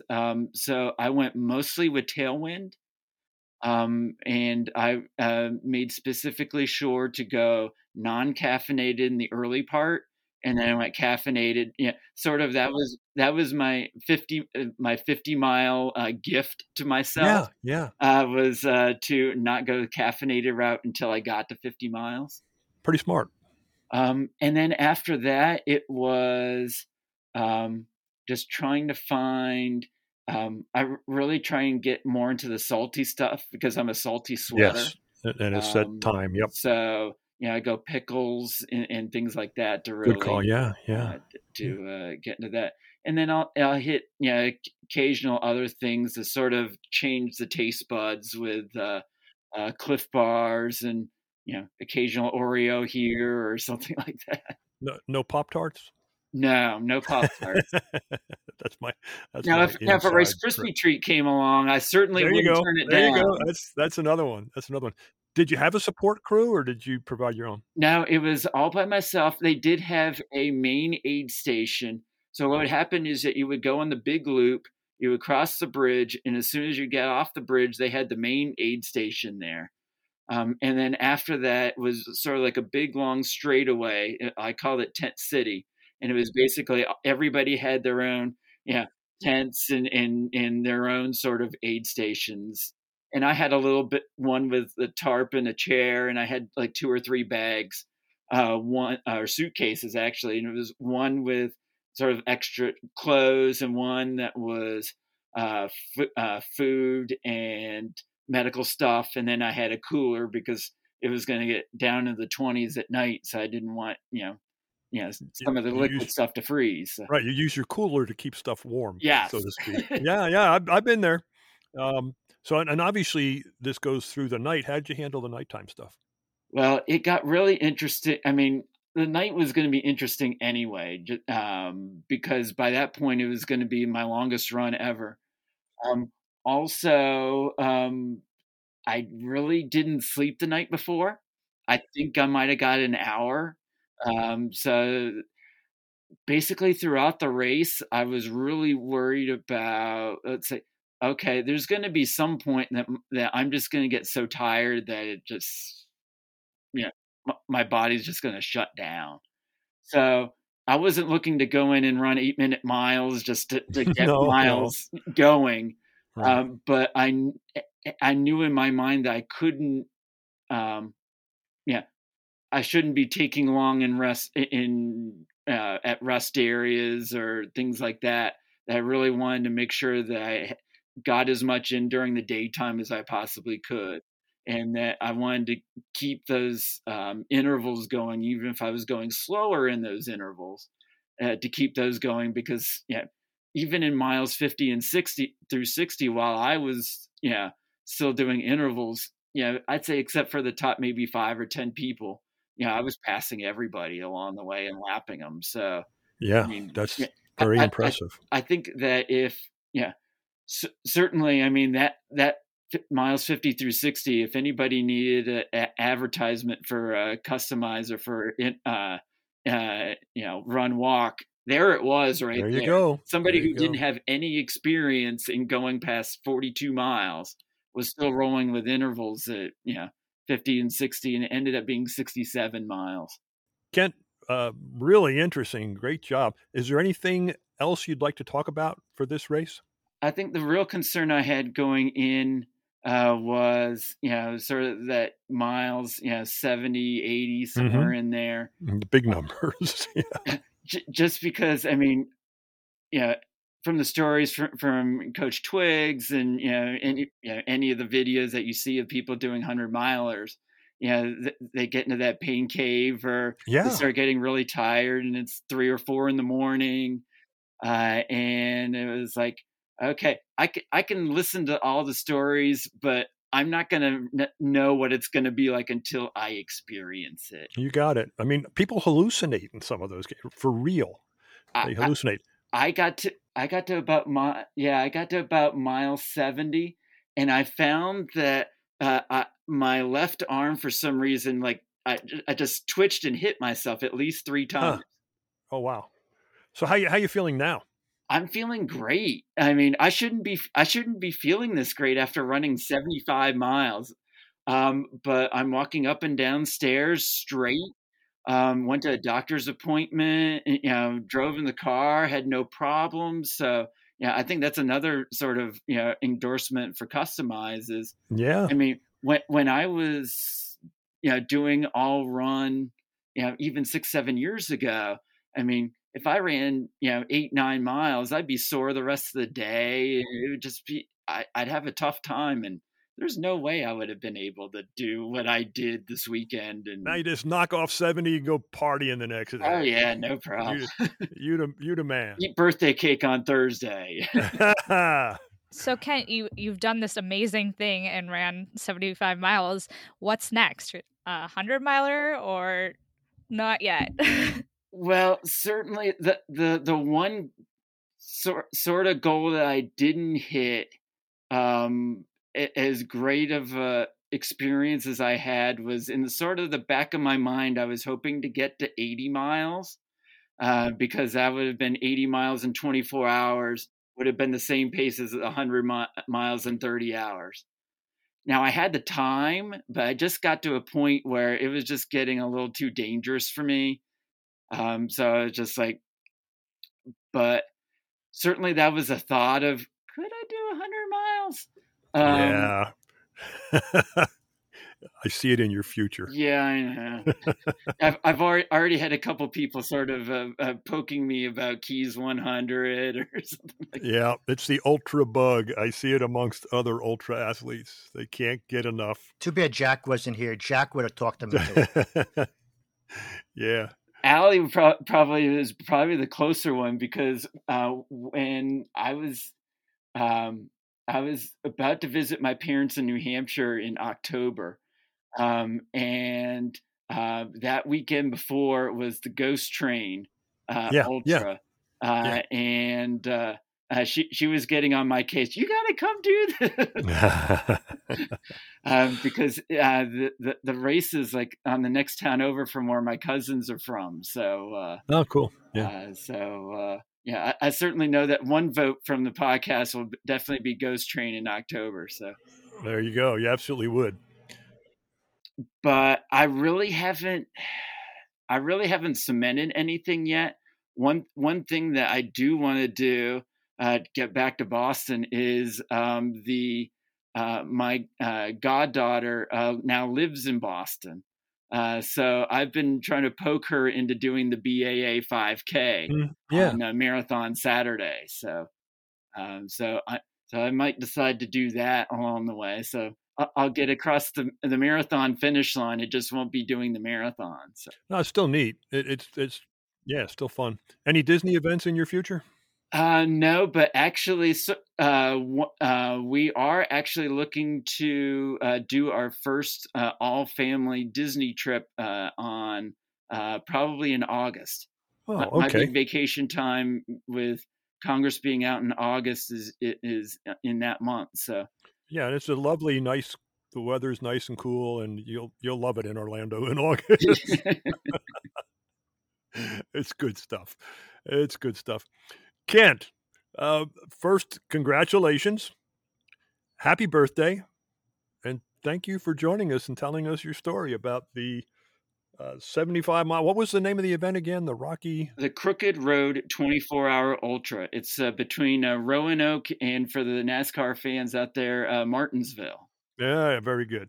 Good reference point. Kent, thanks again. We appreciate you. Thank you, Bob. Kent, thanks again. And happy birthday, and know that we're proud of you. All right, let's look at those other weekend-long events. Let's go to Norfolk, Virginia, where the Norfolk 5K on Saturday and the Norfolk Half Marathon on Sunday combined to make the Get Naughty Challenge. Naughty, Nauti, short for nautical. See what they did there? Very clever. Naughty, pretty clever, huh? Yeah. Taylor ran those. It was half number 11 on the year for Taylor, one each month. She's got one to go in December, she says. And a 10-minute PR for a half, which was especially meaningful to her because she ran her first half marathon on this course. She got, how many medals? She got a 5K medal, a half medal, a challenge medal for the Get Naughty Challenge, and a series medal for 3 different races over different weekends in that area. And she wanted to point out that the race bib contained, that's right, not 1, not 2, not 3, but 4 drink tickets on the race bib. I've never been to an event that had 4 drink tickets at the end. That's pretty cool.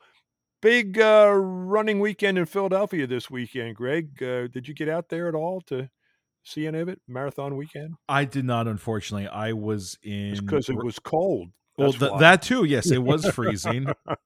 I know our buddies from the Will Run For podcast were there. Tom and Diana did the challenge. Okay, cool. Good for them.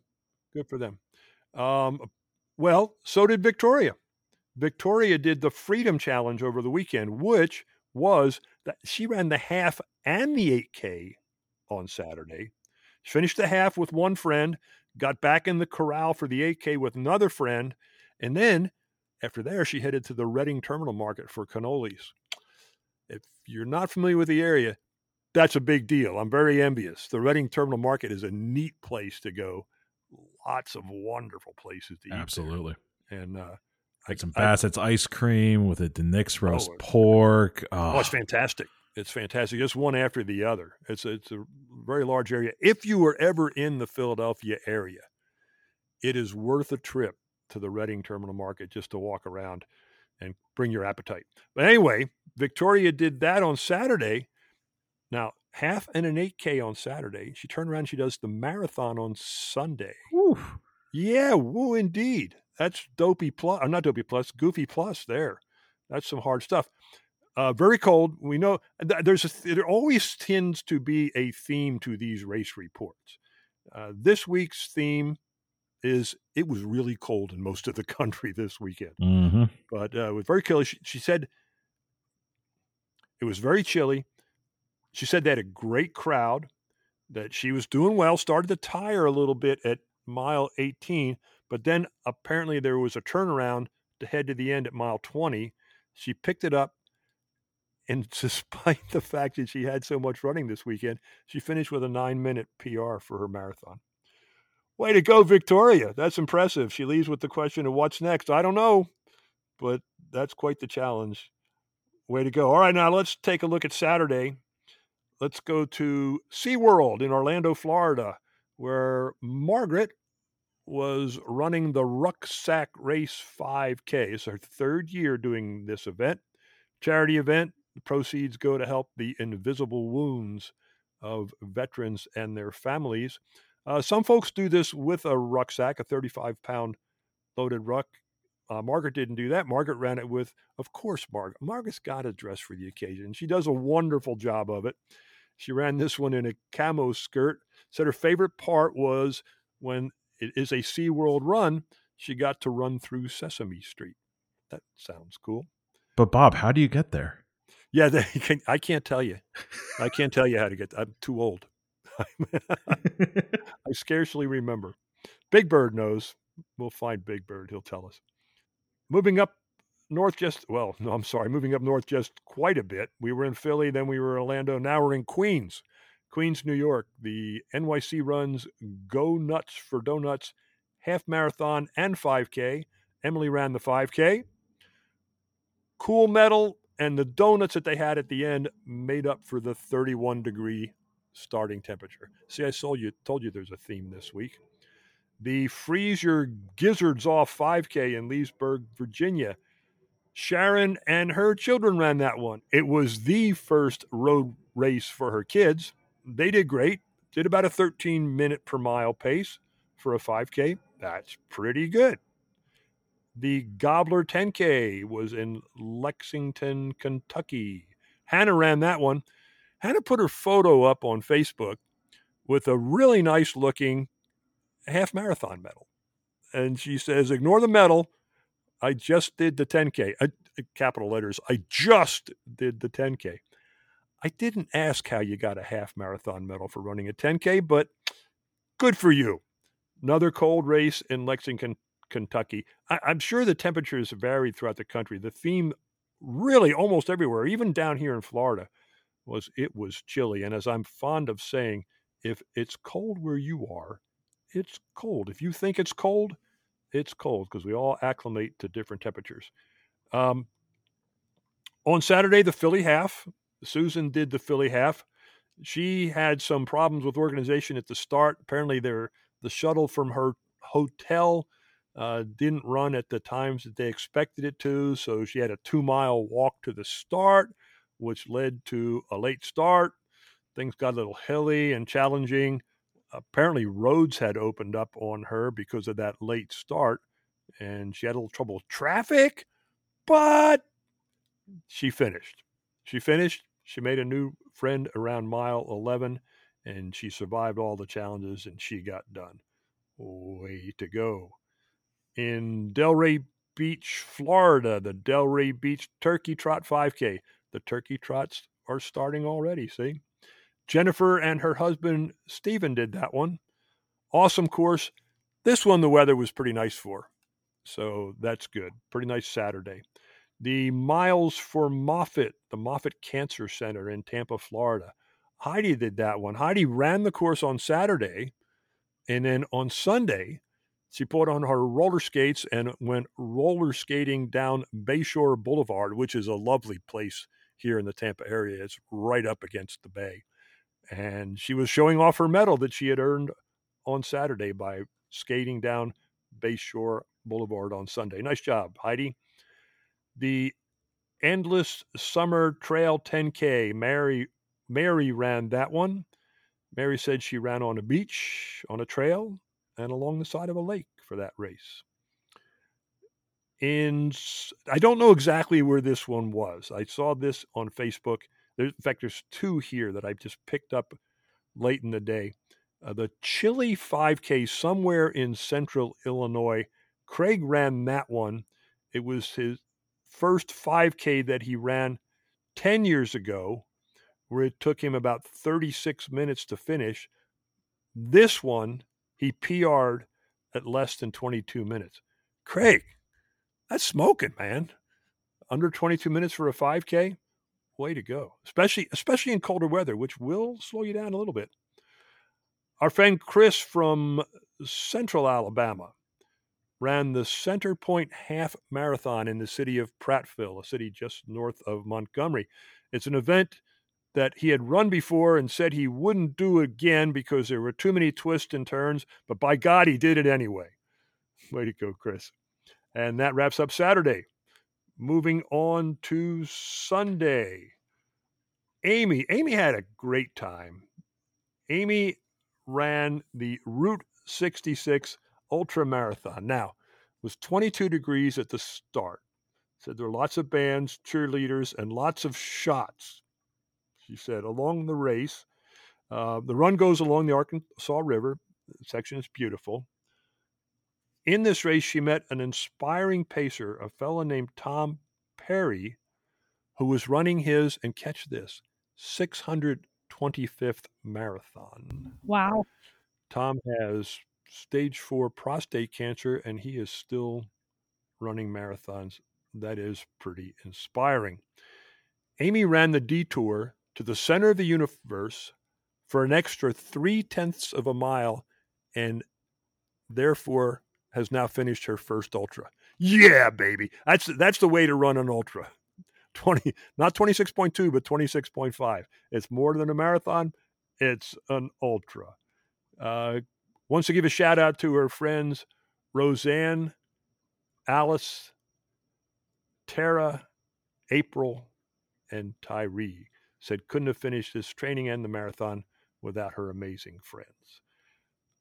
Amy, I was paying attention all weekend. Sounds like a great weekend. Also at that race, I think just the marathon, Carrie, I saw a beautiful picture of Carrie, a photo of her with the baby in the medal, but I don't think she ran the ultra. I think she just ran the marathon. I don't know if she did the extra 0.3 of a mile. Also at Route 66, and this was in Tulsa, Oklahoma. I think I left that out. Also running, Anna. I saw some finishers' photos. Anna ran the half marathon, her 7th time there. Sounds like a good event. Sounds like they had a lot of fun. We talked about the Philly weekend. We talked about the half on Saturday. The Philadelphia Marathon was on Sunday. Brianna did that. Brianna called this a revenge race. It's her 4th marathon, and I'm not sure exactly what she meant by revenge, but I get the idea when I read that she posted a PR of nearly an hour. Wow. Yeah. So I think this is one where she didn't go into detail, but I think this is one where maybe Brianna did it and didn't go quite as well as she wants to. She came back and kicked some butt. She says it was literally everything I wanted out of a race. Next stop, Walt Disney World in January. Sarah also was at the Philly Marathon.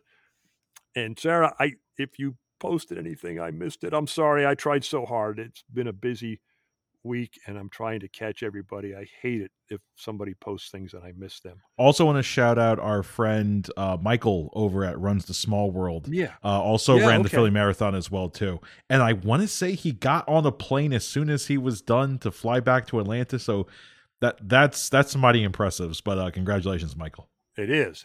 But that's good practice for. Isn't Michael fixing to do the World that's right. That is very good practice.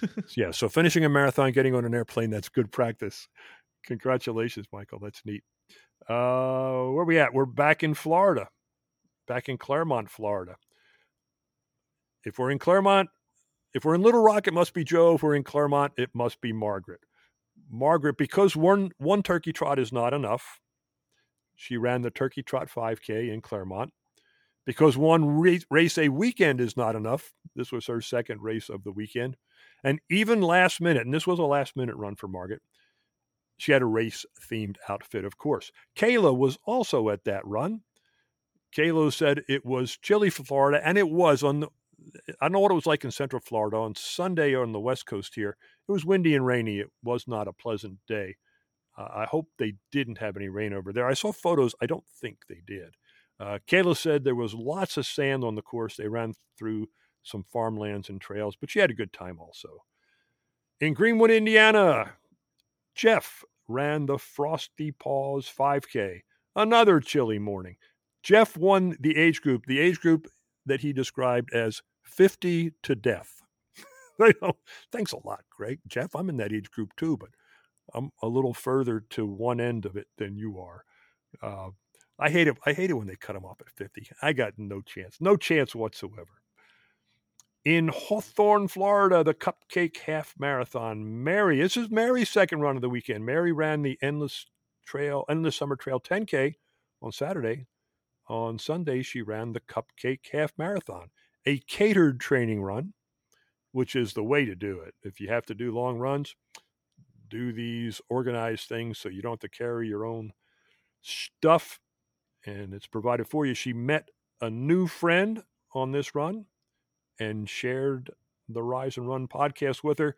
And wrapping up the race report for this weekend in Medina, Ohio, the Run Santa Run 5K.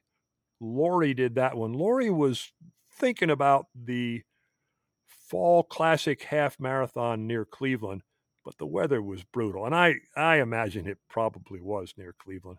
So she scratched that one, added this one, said it was fun if running at 17 degrees can be considered fun. 17 degrees. I didn't know it went that low. I take it back. I used to live in Alaska. Anyway,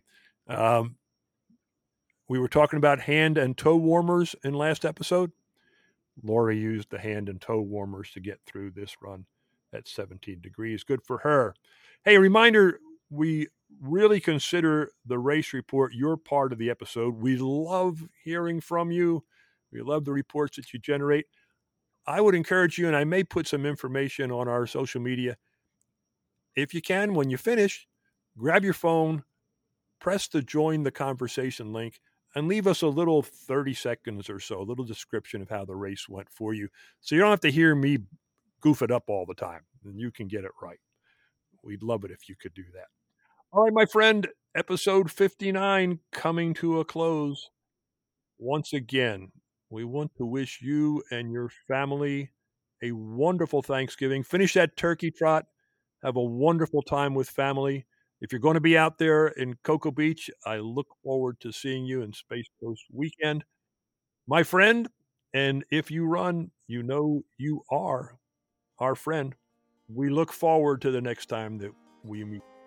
Until then, happy running.